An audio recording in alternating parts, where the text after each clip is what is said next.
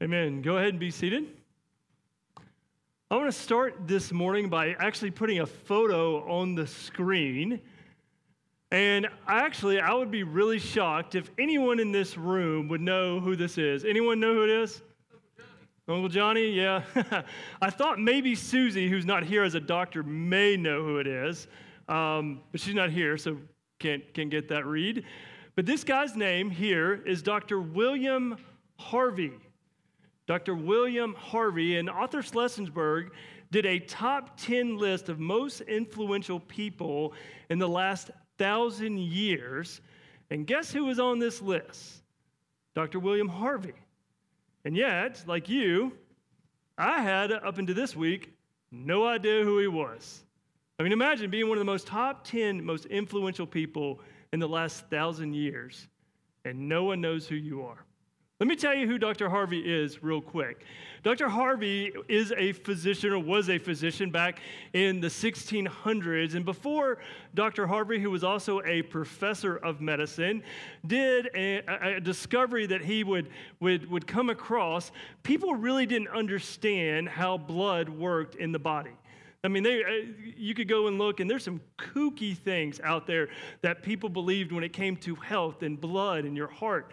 And Dr. Harvey discovered that actually that blood, right, pumped from your heart to the rest of your body. Dr. Harvey is the one who gets credit for coming up with how we study cardiovascular medicine now. He actually discovered that your heart is the center of your body, and that out of that flows blood to the rest of your body, your brain and your arms and your legs, because up until this point, no one understood it. He completely changed medicine. Completely. And what's interesting is he discovered that the heart is at the center of your body medically, physically, and yet we know, because of God's word, that the heart is at the center of you spiritually. Spiritually. So I want to ask you this morning just a simple question. As you walked in here today, how's your heart? How's your heart? I hope this summer your heart has had time to rest and renew. I hope you're coming in here this morning with joy and peace, and that you'll use the next week or two before school starts to just take a deep breath and go into the fall. Hopefully that's where your heart is. But also know that there are a lot of people in this room that walk in here this morning with a heavy heart. A heavy heart. There are people in this room today that they have close family members going through cancer. They've got members of their family, maybe grown kids, that have gone through a divorce. There are people that come in here every week that are stressed and overwhelmed. I mean, anyone battling anxiety? Look, I'll be honest, guys. I started studying this and preparing for this a few weeks ago, and this week, my week has been difficult. Wednesday, I head home before Wednesday's in the Word. I call my wife, and I say, hey, Katie, how are things going? She's like, everything's great. Me and the kids went to some friend's house. We're going to go to the pool. And then 30 minutes later, she calls me back and says, I'm coming home. I'm sick. She ate something at lunch that then would turn into a really rough night for her because she got food poisoning. The very next day, the storm rolls in this area, and we didn't lose power, but we lost multiple trees and limbs in our yard. In fact, that's actually where my family is right now at home, meeting with tree specialists to come and clean all that mess up, because there are parts of our neighborhood that you can barely drive down. Not to mention, yesterday, I go to paint. We have a sunroom, and I go to paint our sunroom, and I'm on a ladder, and I'm about 20 feet up in the air, and I've got the little pail that's hooked to the ladder. And I've painted for like an hour and a half already. And I'm up, and I'm painting, and I look over, and there goes the pail right off the ladder to hit the floor, and it sprays paint everywhere. And I'm like, you got to be kidding me. Is it because I'm preaching this week? Like, what is going on? And yet, man, those are first world problems. But it still weighs on my heart. It still does. So this morning, how's your heart? How's your heart? See, we're walking through this summer series in the book of Proverbs, and we're thinking about how do you walk with wisdom. And this morning, what we're going to look at is this idea that everything really flows from our heart, that our heart is the center, and because we have that intently, everything else is going to go through it. So turn over to Proverbs chapter 4. Proverbs chapter 4. And if you don't have your Bible, we'll put the text on the screen. And actually this morning, I'm going to be reading from the CSB version. My Bible is actually the ESV, but just hang in there because it all works together, okay? So Proverbs chapter 4, starting in verse 23. It says, "Guard your heart above all else, for it is the source of life." Source of life. Let me ask you, what do you guard? What do you guard? You guard things that are valuable. If I came up to Dustin and I said, "Hey, Dustin, I want you to take this pen home with you this week, and then I want you to watch it, and I want you to bring it back to me next Sunday. I want it to still be able to write, and I want it to be able to use it." Hopefully, Dustin would do that. I trust you. I think you probably would. But honestly, I doubt most of his week he'd be thinking about my pen, right? He'd probably just put it and go, "Oh, I got to remember to bring the pen," all right? But if I told Dustin to take my pen and guard it, and if he brought it back next Sunday, I would give him $1 million. How do you think he would guard my pen? Probably pretty seriously, right? Like he would be mindful of it. He'd be thinking about it. He would be on guard, right? Because why? Because the value of the pen changed. See, we guard things that are valuable. Right? We guard things that are valuable. And the author of Proverbs here is saying, listen, this isn't a suggestion. This is an imperative. It's a command. Guard your heart. The ESV says keep it. It's this idea of being watchful over it, right? To stand guard, to be serious, to be mindful, to pay attention because your heart has value. I remember a time last year where two members who used to go to this church named Scott and Carrie Bauma asked Katie and I to watch their little dog, Maze. He's about this big. He's tiny. He's cute. He was a puppy at the time. And we're like, sure, we've got a couple of dogs. Bring Maze. I mean, how much trouble can he be?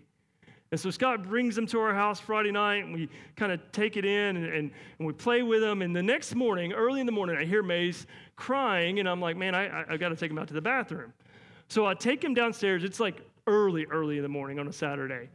And I go to get Maze, and I'm like, come on, Maze. And so I'm trying to get him to come to the door, so I kind of crack the door and try to get him, like, incentives to come. So he comes running down, and before I could leash him, before he was going out to the bathroom, Maze just sparks out the door, just runs, and takes off right down our neighborhood. And here I am at like 6:30 in the morning. I don't even think I had shoes on. And I'm running, Maze, Maze, Maze. And I'm chasing him down our neighborhood. And I can't find him. And so I call Katie because, that's what you do. And so I'm like, hey, come out here and help chase the dog. And so she rolls out of bed. And here we are running down our neighborhood. It's barely light outside on a Saturday morning crying out for this dog. We finally found him. And you know what I look like there? A fool.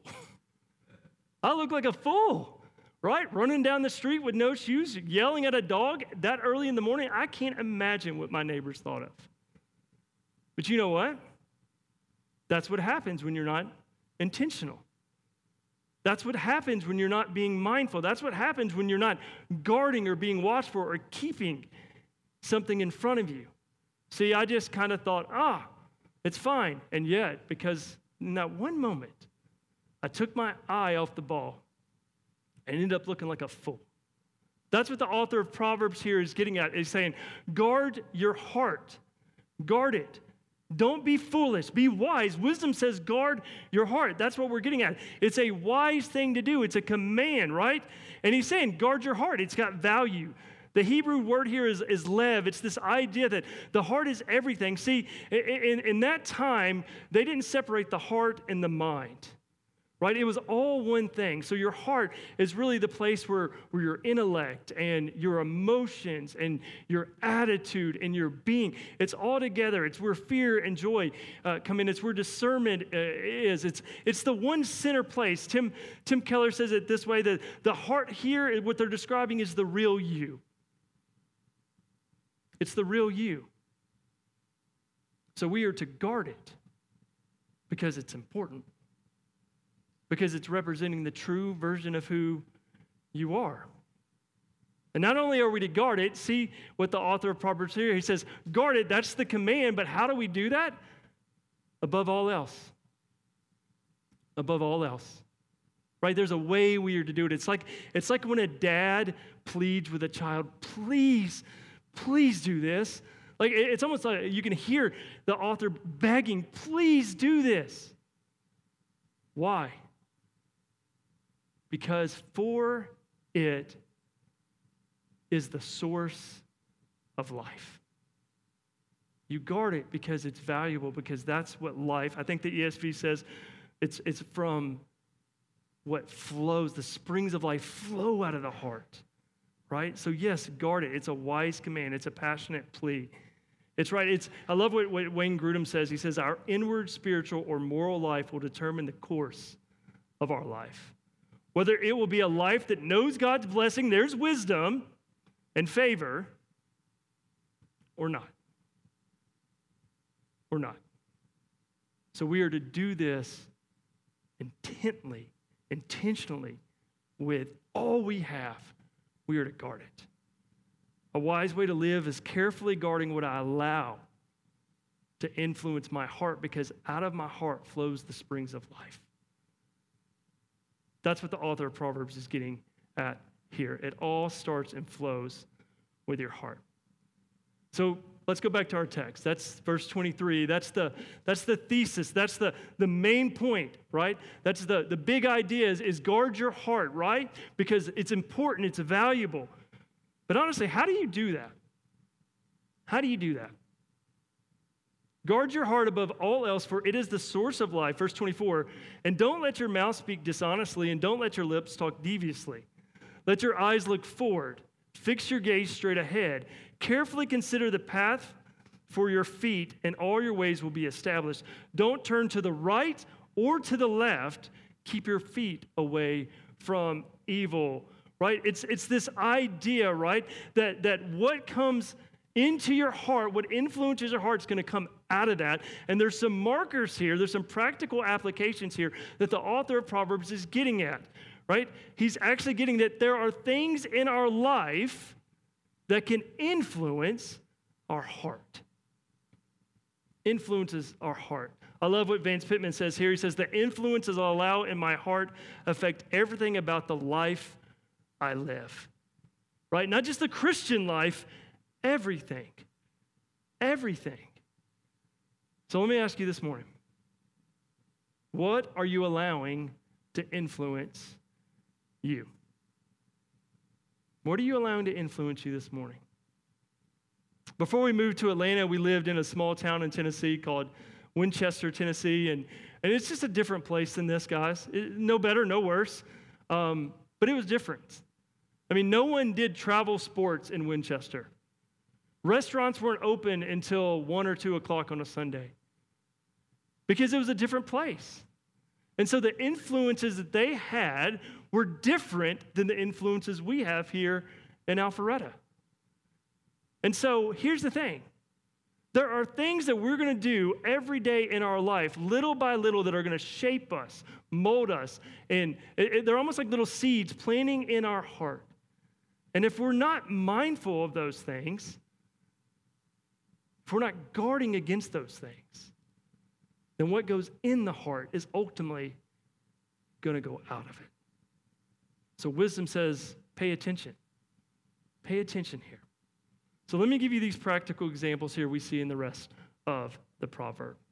Verse 24, don't let your mouth speak dishonestly, and don't let your lips talk deviously. Right? I think the ESV says crooked speech here. Right? It's this idea that wisdom would state that we need to be careful how we communicate. We need to be careful how we communicate, right? If we're not careful, the way we communicate, the way we speak, what we listen to can shape and change who we are. I mean, we really have to guard against it. That's what they're saying. The wise people pay attention to communication. Listen, I teach this at the heart of bad communication is lack of trust. Right? I mean, if you just communicate poorly, what it can do, and just in that, can hurt trust, hurt credibility. Right? Think about relationships. If me and my wife are not communicating well together, then it starts hurting and eroding the trust we have in the relationship. And over time, if you don't have trust, honestly, guys, you don't have a relationship. I mean, I think, again, practically, this is true. We know this. So how we speak to each other matters. Honestly, how we speak to one another, especially within the body of Christ, matters. Right? So the practical warning here is, listen, don't have crooked speech. Don't have devious speech, right? This word devious here is referring to things like, listen, in our time, it's like foul language or dirty jokes. Or how about this one? Making or joking, making fun or joking about someone just to build yourself up a little bit. I mean, look, we can do this. I can do this in a text message, right? I just kind of throw a barb at someone and kind of joke and joust, and it's all in good banter. But if I'm not careful, those things can start shaping and influencing my heart. And so the author of Proverbs says, wise people put away those things, right? I mean, honestly, what those things can start leading to is gossip and slander and division. I mean, I get it. Man, we all have friends and people we know that we kind of like to get out a little bit, right? I mean, anybody got a crazy family member? They go and like, they go to a family function and then leave and they're like, oh my gosh, like, can you believe that? Right? Like, I understand the humor out of it, but that's where the enemy is so crafty. It's in those small little things that they can start twisting and shaping our heart. And guys, listen, I'm not being legalistic here. I'm not saying you're perfect in this sense, but it's a wisdom issue is what the author of Proverbs here is getting at. So let me give you a verse real quick to it's a good measuring stick on how we communicate. And I'm going to put it on the screen here, okay? Finally, brothers, whatever is true, whatever is honorable, whatever is just, whatever is pure, whatever is lovely, whatever is commendable, if there is any excellence, if there is anything worthy of praise, think about these things. What you have learned and received and heard and seen in me, practice these things, and the God of peace will be with you. Let me ask you, the way you speak or what you listen to, does it follow those things? Is it true? Is it honorable? Is it just? I mean, that's just a good little measuring point for your heart, right? Because bad communication can lead to destruction. But let me give you an example of what good communication can do. There was a British anti-slave activist and honestly a theologian named William Wilberforce. And Wilberforce lived in the late 1700s, early 1800s, and in 1789, William said, you know what? I've had enough with slavery. I'm going to go after this with everything I can because it is the right thing to do. He was shaped by the gospel. And so he goes after it, and eventually, British Parliament passes and ends slavery in Britain. And as this happens, he's speaking and he's giving sermons and speeches, and this is resonating with people, and that communication goes all the way across the pond to here in the United States. And so it starts shaping and influencing people here. Guys like Frederick Douglass and others are quoting him and reminding people of things that he said about being anti-slavery. And eventually it makes its way to some pastors who use his sermons, literally just reads them, to their congregation in Kentucky. And honestly, at the time, it's probably like one of the few Baptist churches in Kentucky at the time that was anti-slavery. And yet there are two members of this church that are hearing these sermons named Thomas and Nancy, and they're sitting under the weight of this, and they're learning it, and their young son's doing this, and then eventually, it starts resonating with this family to the point where their son would go out to his friends. Now, he's a kid, and he would stand and recite these sermons and speeches to his friends. I bet he didn't have a lot of friends, but he was telling these things to an audience, and it was shaping who he was. It was shaping who he was, and eventually it would come to be fruitful. Nancy and Thomas's son was a guy named Abraham Lincoln. Abraham Lincoln, who would go on to help, obviously, end slavery in the United States. It was William Wilberforce and others in Britain. It was their speeches and their communication that would eventually end slavery in Britain, but also impacted, influence, and end slavery in America. That is the power of words. So is your speech honorable? Is it true? Is it just? Let's go back to Proverbs. It says, don't let your mouth speak dishonestly, and don't let your lips talk deviously. Let your eyes look forward and fix your gaze straight ahead. So the first one is how we communicate. The second practical application here is simply this: what you look at. What you look at, right? It's dealing with our eyes. We live in a time where we have access to see almost anything instantly, right? We have things like this, or our phones, where we can take out and we can just search it, and we have access to see it, right? We live in an era where the internet is one of the most powerful, influential tools ever. Ever. And I'd add social media and streaming services, stuff like that within that. I mean, after all, we can trust the internet, right? I was joking with Eric. I heard a story one time about a governor in Texas, and the governor said, you know what, we're going to ban learning Spanish in Texas schools.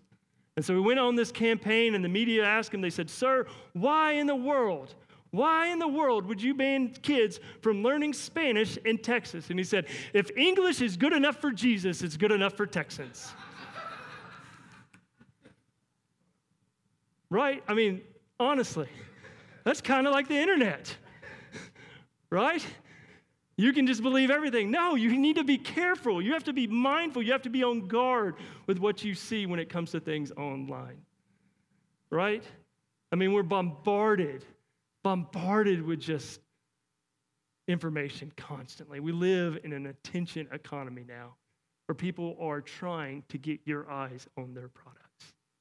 And sometimes those are harmless, but sometimes they're not, right? I mean, on average, the average American spends about 6 hours a day looking at a screen. 6 hours a day, right? And yet, if you poll Christians, especially Christian parents, and I think of this with my own two kids, 85% of Christian parents say they're concerned about how much time their sons and daughters are spending on a screen because they understand the power of this. I mean, at the end of the day, listen, the right tool in the wrong hands can be destructive. Right? I think about planes, right? Airplanes are a good thing, right? They can take us to and from, right? They're amazing. The technology is absolutely mind-boggling that we have planes that can fly us anywhere around the world. And yet on September 11th, the right tool in the wrong hands became destructive. Guys, that's like the internet. It's a good tool, but the enemy can use it for evil. And so I want to just quickly give you a couple practices in my own life. These are not even on the screen. I asked Katie, I said, what are some guardrails we put in our marriage to help keep our eyes focused straight ahead? And a few for us is simply this. Some guardrails for us is, number one, she and I, neither of us, together or alone, will look at anything with nudity. We just don't want it. It helps me keep my eyes focused on her beauty. Right? And listen, that's not easy. It's not like temptation just goes by. Like we keep our eyes focused on that. So it's just a best practice for us. right? The second way is we have access to everything together. So social media, passwords and usernames, text messages, you name it. If she wants to see it, she gets to see it. If I want to see it, I get to see it. Again, it's just a best practice to keep us above reproach. The third thing we try to do is we obviously have access together to all our finances. I don't have a bank account, and she doesn't have a bank account. Like we have access together. There's no way I could go spend money secretly on like a second family without her knowing. I can't spend $5 without her knowing. And it's not that she's checking up on me. She's not going, oh, you went to Chick-fil-A today. It's not like that. Okay? It's just a best practice, right? It's a guardrail for us. That there's no hiding money or no hiding our finances. And the last one for us is, honestly, we spend some time fasting, right? I think Dustin preached on this last year where a good best practice is an hour a day off screens, off your phones. Maybe a day a week you're not getting on your screens. You put it away. Maybe 1 week a year you're not getting on it at all. Maybe when you go on vacation. Because it just helps reset your mind. Honestly, what it does when it comes to Proverbs is it helps guard your heart. Guard your heart. Because at the end of the day, we're tempted. We're tempted on these things. I love this idea about setting our gaze straight ahead. And I heard one person say this week, is your media diet enriching your time with Christ or eroding it? It's just a good way to measure that because it can influence your heart little by little, drip by drip, slowly turning you away from Jesus and into and onto things of this world. So let me give you a verse to look at this too, because again, this is just a good measuring thing for your heart. It's Psalm 101, 2 and 3. I will ponder the way that is blameless. Oh, when will you come to me? I will walk with integrity of heart within my house. I will not set before my eye anything that is worthless. I hate the work of those who fall away. It shall not cling to me. Or what you're looking at, what you're spending time on when it comes to your screens, is it worthy or worthless? It's so easy to be influenced by those things. I'll give you the last one. Verse 26, carefully consider the path for your feet, and all your ways will be established. Don't turn to the right or to the left. Keep your feet away from evil. The first one was how we communicate. The second one is what we look at. The third one is your way, right? It's where you go. It's where you go, right? Sometimes the best way to avoid temptation is simply don't go to temptation. I mean, I know that sounds real practical, but a wise person avoids it. They don't go mess around with it, right? They're walking carefully in wisdom away from the things that are going to burn them, right? And you don't try to fight temptation on your own. If you're trying to fight temptation when you get to it, game over. That's why I love it's this idea that you're carefully considering your path. And as you do, the Lord, right? All your ways will be established. He's helping you, guiding you, walking straight ahead.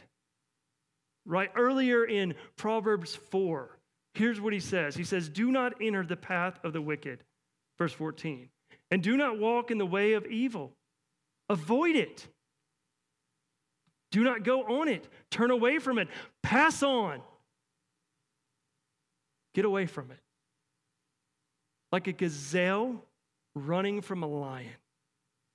Sprint away. Don't mess with it. A wise person does not go and go, I think on my own strength I can defeat this. Because you know what? You can't. So don't go near it. Look, at its root, sin feeds on these diversions and away from God. And so you don't mess around with it. You don't mess around with it. So let me get back to my original question this morning. This morning, how's your heart? How's your heart? Are you guarding it? Are you intentionally guarding your heart? Are you being watchful? Are you standing firm? Are you paying attention? Or are you allowing the things that you look at, or the way you speak, or where you go, shape you toward the things of this world? See, here's the thing.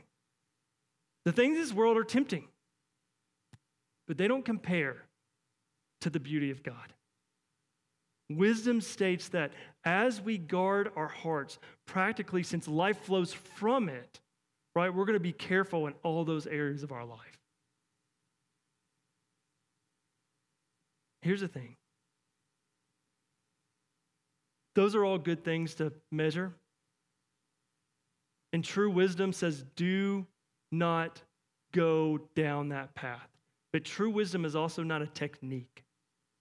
It's not. True wisdom is not a technique that helps us make those wise choices. No, true wisdom is having the character, remember your heart, the character to guide you.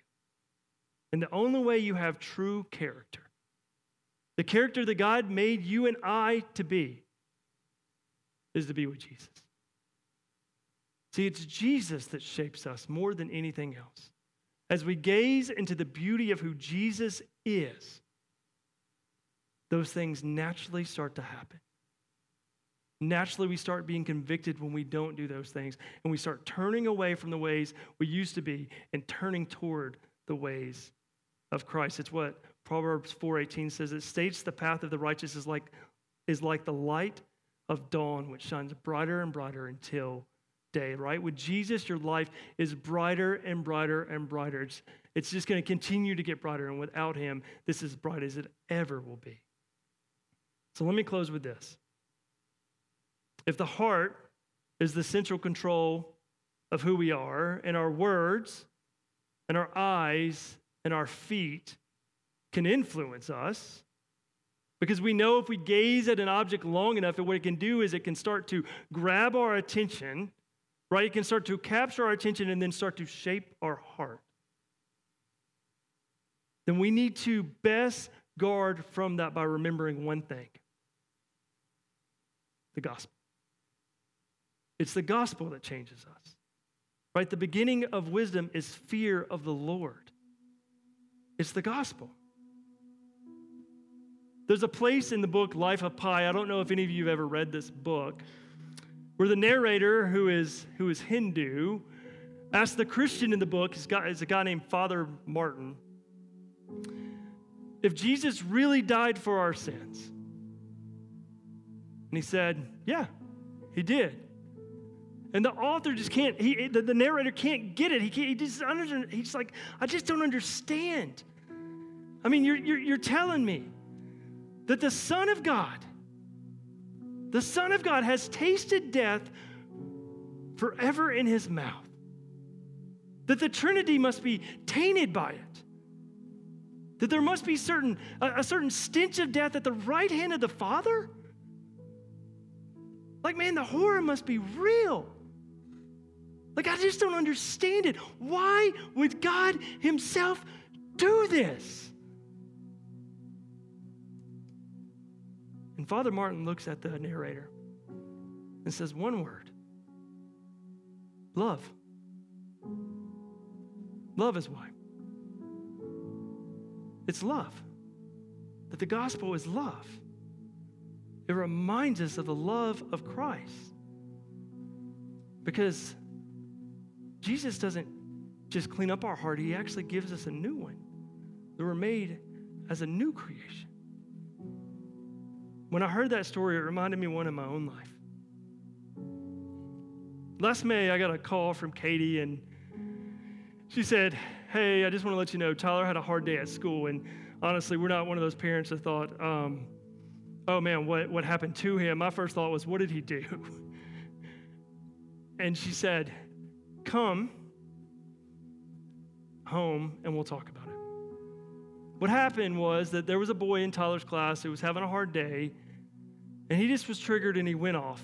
And he took a stool and he went to hit Tyler, who was sitting on the ground coloring, with the stool. And as he went to do that, the teacher stepped in and he hit the teacher to the point where the teacher had all these bruises. And it really shook Tyler up. And that night, we talked to him about it, and we sent him to school the next day. And later that day, the teacher that was in the classroom went up to Katie, and she said, I got to tell you something. I checked on Tyler this morning. And you know what he said? He said, hey, that boy that hurt or tried to hurt me, I feel bad for him because his heart must be hurting. That boy that tried to hurt him also had a hard life like Tyler and Paige. He'd been in foster care and been in and out of homes. And Tyler said, you know what? That used to be my story. I used to have anger like that too.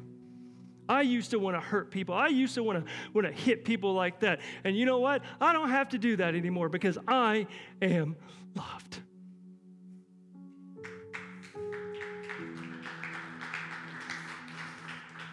It's the story he reminded himself of the love he now has because he had been adopted and he belongs. Guys, that's the story of us and Jesus. May we never forget that. That's where true wisdom comes from. That's how we do all those other things, is we remind ourselves of the gospel, that he gives us wisdom. And as we remind ourselves in who we are in Jesus, not only does he heal us, he really does make us a new creation. Let me pray. God, thank you so much for the good news of the gospel. Thank you, Jesus, for the fact that you really did finish it. As Billy said earlier, that there is nothing we have to fear. The grave is empty. The victory is won. And so, Lord, I just pray that if people are here this morning and their hearts are heavy, they're burdened, life is hard, may they be encouraged by who they are in Jesus. Lord, that's the best news any of us can have. And ultimately, that is where true wisdom comes. So thank you, God, for that beautiful, wonderful gift. It is in the power and the name of Jesus I pray. Amen.